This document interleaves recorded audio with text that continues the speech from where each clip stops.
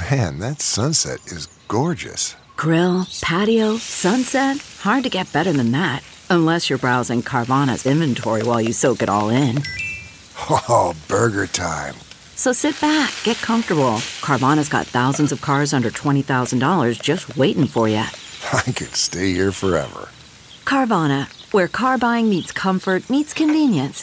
Download the app or visit Carvana.com today.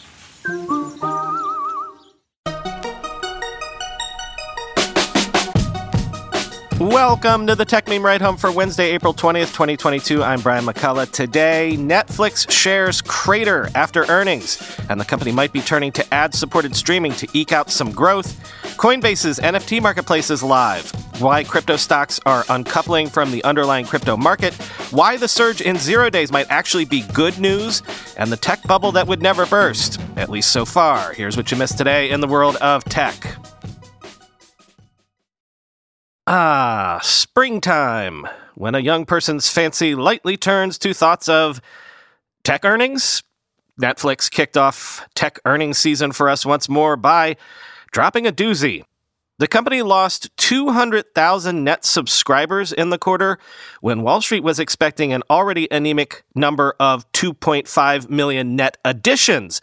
Netflix even missed a bit on revenue, coming in at $7.87 billion versus $7.95 billion estimated.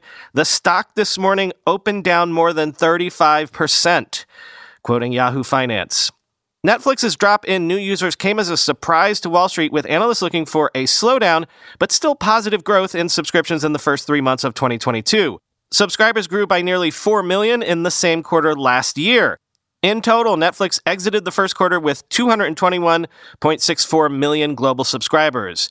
Netflix was all about subscribers for so long, Santosh Rao, Manhattan Venture Partners head of research, told Yahoo Finance Live Tuesday afternoon following Netflix's results. The whole story has to be evaluated from a lower base now, and the multiples are getting compelling at this point, but we need to see that the growth story is still intact, and they have a strategy to tackle the challenges ahead, end quote. For the current quarter, Netflix said it expected an even steeper decline in new users. The streamer said it sees subscribers declining by 2 million in the fiscal second quarter, whereas consensus analysts were looking for a gain of 2.4 million, end quote. The lone bright spot for Netflix last quarter was the addition of 1.09 million subscribers in the Asia-Pacific region, which analysts say was helped by the success of Squid Game. On the earnings call, Netflix was banging the drum once again about getting serious about cracking down on scofflaws.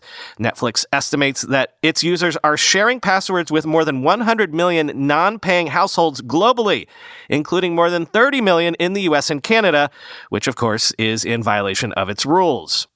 Account sharing as a percentage of our paying membership hasn't changed much over the years, but coupled with the slowing pace of broadband and connected TV adoption means it's harder to grow membership in many markets, an issue that was obscured by our COVID growth, Netflix said in its letter to shareholders. What to do about all this? How about something that Netflix swore up and down it would never do? CEO Reed Hastings said Netflix plans to offer cheaper ad-supported plans and will examine what those plans will look like over the next year or two, quoting The Hollywood Reporter. Those who have followed Netflix know that I have been against the complexity of advertising and a big fan of the simplicity of subscription, Hastings said. But as much as I am a fan of that, I am a bigger fan of consumer choice, and allowing consumers who would like to have a lower price and are advertising tolerant get what they want makes a lot of sense. It is pretty clear that it is working for Hulu. Disney is doing it. HBO did it. We don't have any doubt that it works, Hastings said, adding that it will be a plan layer similar to Hulu. Hastings also said that when Netflix does launch an ad-backed tier, it would do so as a publisher without the data tracking and ad matching that some competitors are embracing. In terms of the profit potential, definitely the online ad market has advanced, and now you don't have to incorporate all the information about people that you used to, Hastings said. We can stay out of that and really be focused on our members, creating that great experience, end quote. The move to embrace advertising marks a sea change for Netflix, which has resisted advertising on its service since its inception.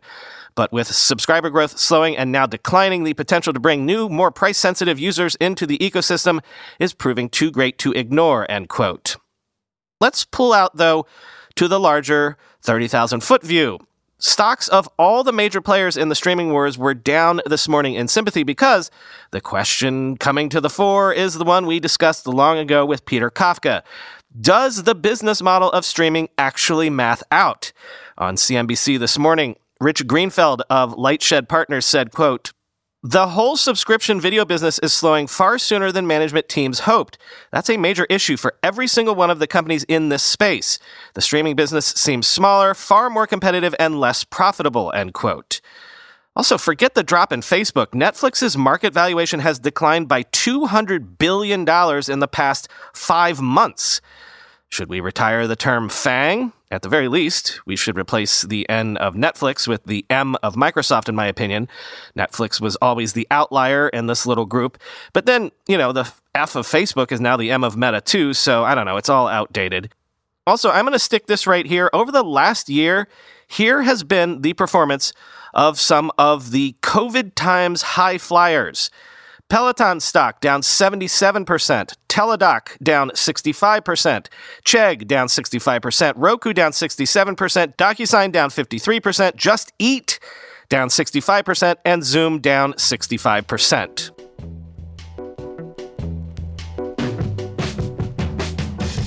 Speaking of Just Eat Takeaway, I'm going to shove this right here real quick. Just Eat Takeaway says it is exploring a partial or full sale of Grubhub less than 1 year after buying Grubhub for $7.3 billion. Quoting Bloomberg, the Amsterdam-based company said in a statement Wednesday it's exploring strategic actions for the U.S. division just as it's losing an unusually high level of customers across its key markets. Months after the transaction closed in June, Chief Executive Officer Jitse Groen said the business would be an important part of industry consolidation. A transaction has yet to materialize. However, Just Eat is facing deeper questions on its strategy. Groen has been touting a turnaround plan that featured activity on Grubhub, as well as expansion into groceries and building out its own courier network. Shareholders have been lobbying for quicker action around its assets and pushing the company for clarity on how it's developing other parts of the business.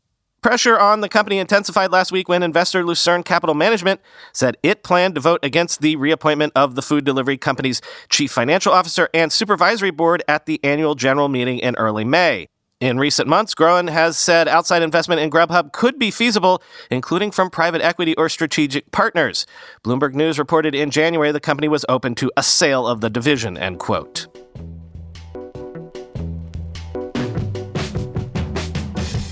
Coinbase has officially launched its NFT marketplace into beta after announcing the service back in October of 2021, with support for Ethereum-based NFTs and ETH payments. Quoting the block, the beta NFT marketplace is accessible to everyone to view from today, but initially only select users will be able to buy or sell. Coinbase will be onboarding a small number of users into the beta for Coinbase NFT. Sanchen Saxena, VP of product at Coinbase, told the block. Coinbase opened a waitlist for the marketplace in October, winning more than 1.5 million signups. Only some customers will initially be able to use the beta marketplace based on their position on that waitlist, said Coinbase. Beta testers will be able to create a profile on the marketplace to buy and sell NFTs. They can use any self-custody wallet, including Coinbase Wallet and MetaMask. Coinbase won't charge transaction fees for a limited time, the exchange said, adding that it will eventually add fees in line with industry norms. Coinbase NFT for now only supports Ethereum-based NFTs and payments in Ether. Saxena said the marketplace will integrate other blockchains in the future and full fiat on-ramps will be coming soon. As for gas fees, Coinbase said it has partnered with 0x Protocol to optimize transactions for lower costs. Coinbase will also allow users to purchase NFTs via credit cards, as it announced earlier this year. At the time, the company partnered with MasterCard to let users buy NFTs by card, end quote.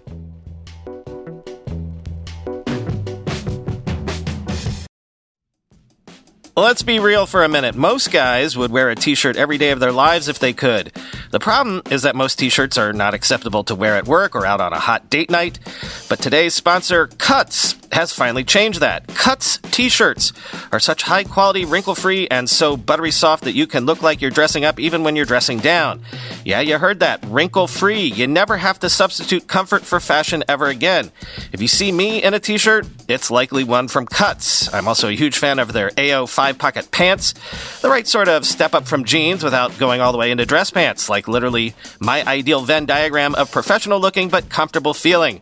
When you touch something from Cuts, you can immediately feel the quality. Their proprietary fabric blends are ridiculously soft and breathable, they don't wrinkle, and they look way more expensive than they actually are. For a limited time, our listeners get 20% off your entire order when you use code RIDE at checkout. That's 20% off your order at cutsclothing.com with promo code RIDE. Please support our show and tell them we sent you. Experience the perfect blend of style and comfort with Cuts Clothing. Cutsclothing.com, promo code RIDE for 20% off.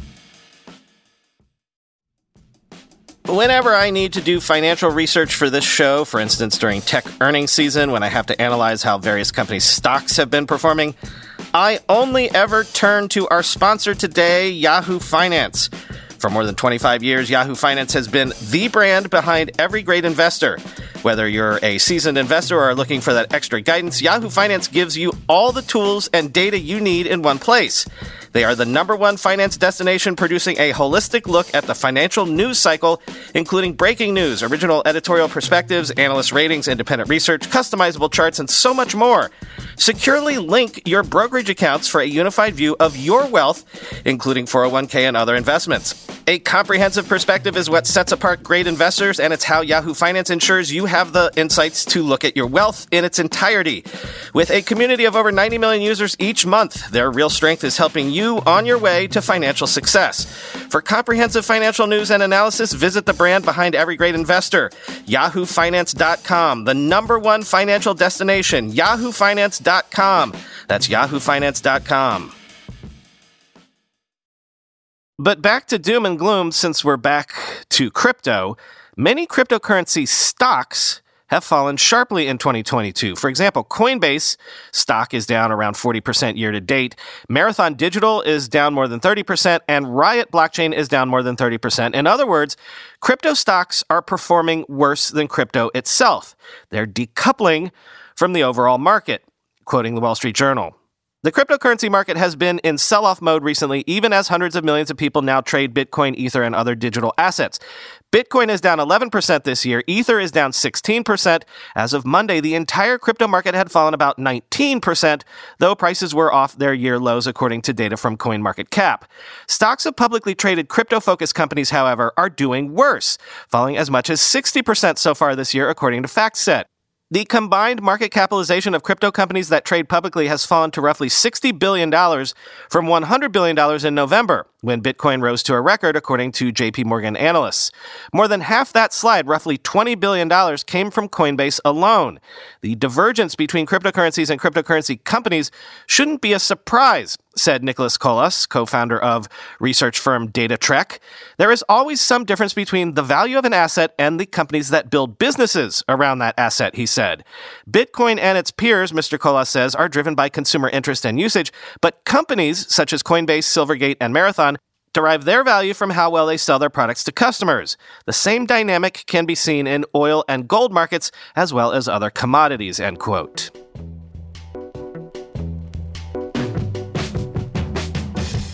It wasn't my imagination. Google's Project Zero says that 58 in the wild 0 days were detected and shared in 2021, more than double the previous yearly record. But what if that's actually a good thing, a sign of success, a sign that the industry is improving at finding 0 days? Quoting from ThreatPost. Google attributes the uptick in reported zero-day bugs not to higher volumes of bugs, rather an increase in detection and disclosure. Also, not a revelation, is attacker methodology, researchers wrote. Attackers are having success using the same bug patterns and exploitation techniques and going after the same attack surfaces, wrote the author of the report, Maddie Stone, security researchers with Google Project Zero. While this was Google's third annual review of 0 days exploited in the wild, researchers said they have been tracking instances of 0 day bugs since mid-2014. We've tracked publicly known in the wild 0 day exploits in this spreadsheet since then, Stone wrote. The important distinction in Google's research is between known in the wild bugs and exploited in the wild bugs. While we often talk about the number of zero-day exploits used in the wild, what we're actually discussing is the number of zero-day exploits detected and disclosed as in the wild, she wrote. Google reported that of the 58 in the wild 0 days for the year, 39 were memory corruption vulnerabilities, 17 use after free, 6 out of bounds read-write bugs, 4 buffer overflow, and the remaining 4 integer overflow. Google also provided a list of platforms impacted, such as Chromium with 14 0 days. Chromium had a record high number of 0 days detected and disclosed in 2021 with 14. Out of these 14, 10 were renderer remote code execution bugs, 2 were sandbox escapes, 1 was an info leak, and 1 was to open a web page in Android apps other than Google Chrome, Stone wrote. 7 zero-day bugs were found in the Safari WebKit component. Microsoft's Internet Explorer had a reported 4 0 days exploited in the wild. Microsoft's Windows operating system had 10 0 days, and Apple had a total of 6, with 5 iOS 0 days exploited and 1 macOS 1.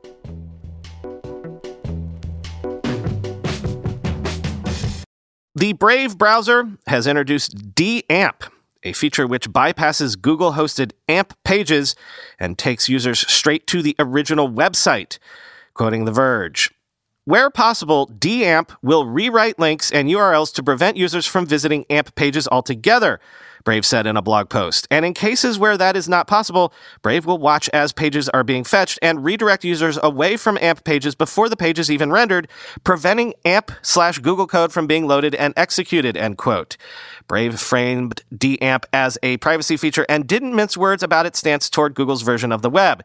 In practice, AMP is harmful to users and to the web at large, Brave's blog post said, before explaining that AMP gives Google even more knowledge of users' browsing habits, confuses users, and can often be slower than normal web pages. And it warned that the next version of AMP, so far just called AMP 2.0, will be even worse. Brave's stance is a particularly strong one, but the tide has turned hard against AMP over the last couple of years. Google originally created the framework in order to simplify and speed up mobile websites, and AMP is now managed by a group of open source contributors. It was controversial from the very beginning and smelled to some like Google trying to exert even more control over the web. Over time, more companies and users grew concerned about that control and chafed at the idea that Google would prioritize AMP pages in search results. Plus, the rest of the internet eventually figured out how to make good mobile sites, which made AMP and similar projects like Facebook's Instant Articles less important. A number of popular apps and browser extensions make it easy for users to skip over AMP pages, and in recent years, publishers, including The Verge's parent company Vox Media, have moved away from using it altogether. AMP has even become part of the antitrust fight against Google. A lawsuit alleged that AMP helped centralize Google's power as an ad exchange and that Google made non-AMP ad loads slower, end quote. Finally today, and I really mean this, there is not a theme to today's stories. I didn't pick any of the stories because there was a thread I was pulling at. This is just what we were dealt today. But I will end with this one. It's from the New York Times. It's a timeline of warnings from investors over the past decade about a possible tech startup bubble. A bubble that never really burst, even for all the warnings. Instead of a collapse, things just kept getting bubblier. This is one of those cool graphical stories that the Times seems to excel at these days, one that you really need to load up for yourself to get the full impact, especially of the timeline. But, quoting from the accompanying piece, "Today's warnings are different from those of the last decade. Investors tiptoe around the word bubble, referring instead to a recalibration or a pullback or even a gentle softening. The people who once called for caution grew tired of being wrong, and their audiences became numb to the warnings. Every time the alarm bells rang, more money poured into startups. This time is different. Used to be a morbid joke among investors. Now people believe it. Tech is too enmeshed in our lives, the thinking goes, and the dot-com bubble is too far in the rear view. This decade-long startup boom has surged in the face of so many scares, each time amassing even more money and power. Maybe it really is different this time. Some investors believe market euphorias are good, even necessary for progress. Without all that attention and excitement, how can a startup founder convince workers and investors to help turn their crazy moonshot ideas into reality? Sure, most of the people who flock to a bubble are in it for the money, and yes, things can get messy, but underneath, it's all moving forward. Out of the dot-com ashes, techies like to remind us, grew Amazon, PayPal, and eBay.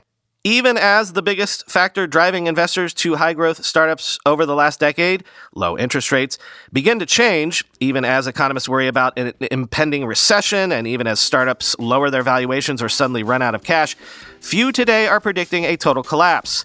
A decade of talking about a bubble that never bursts will do that, end quote.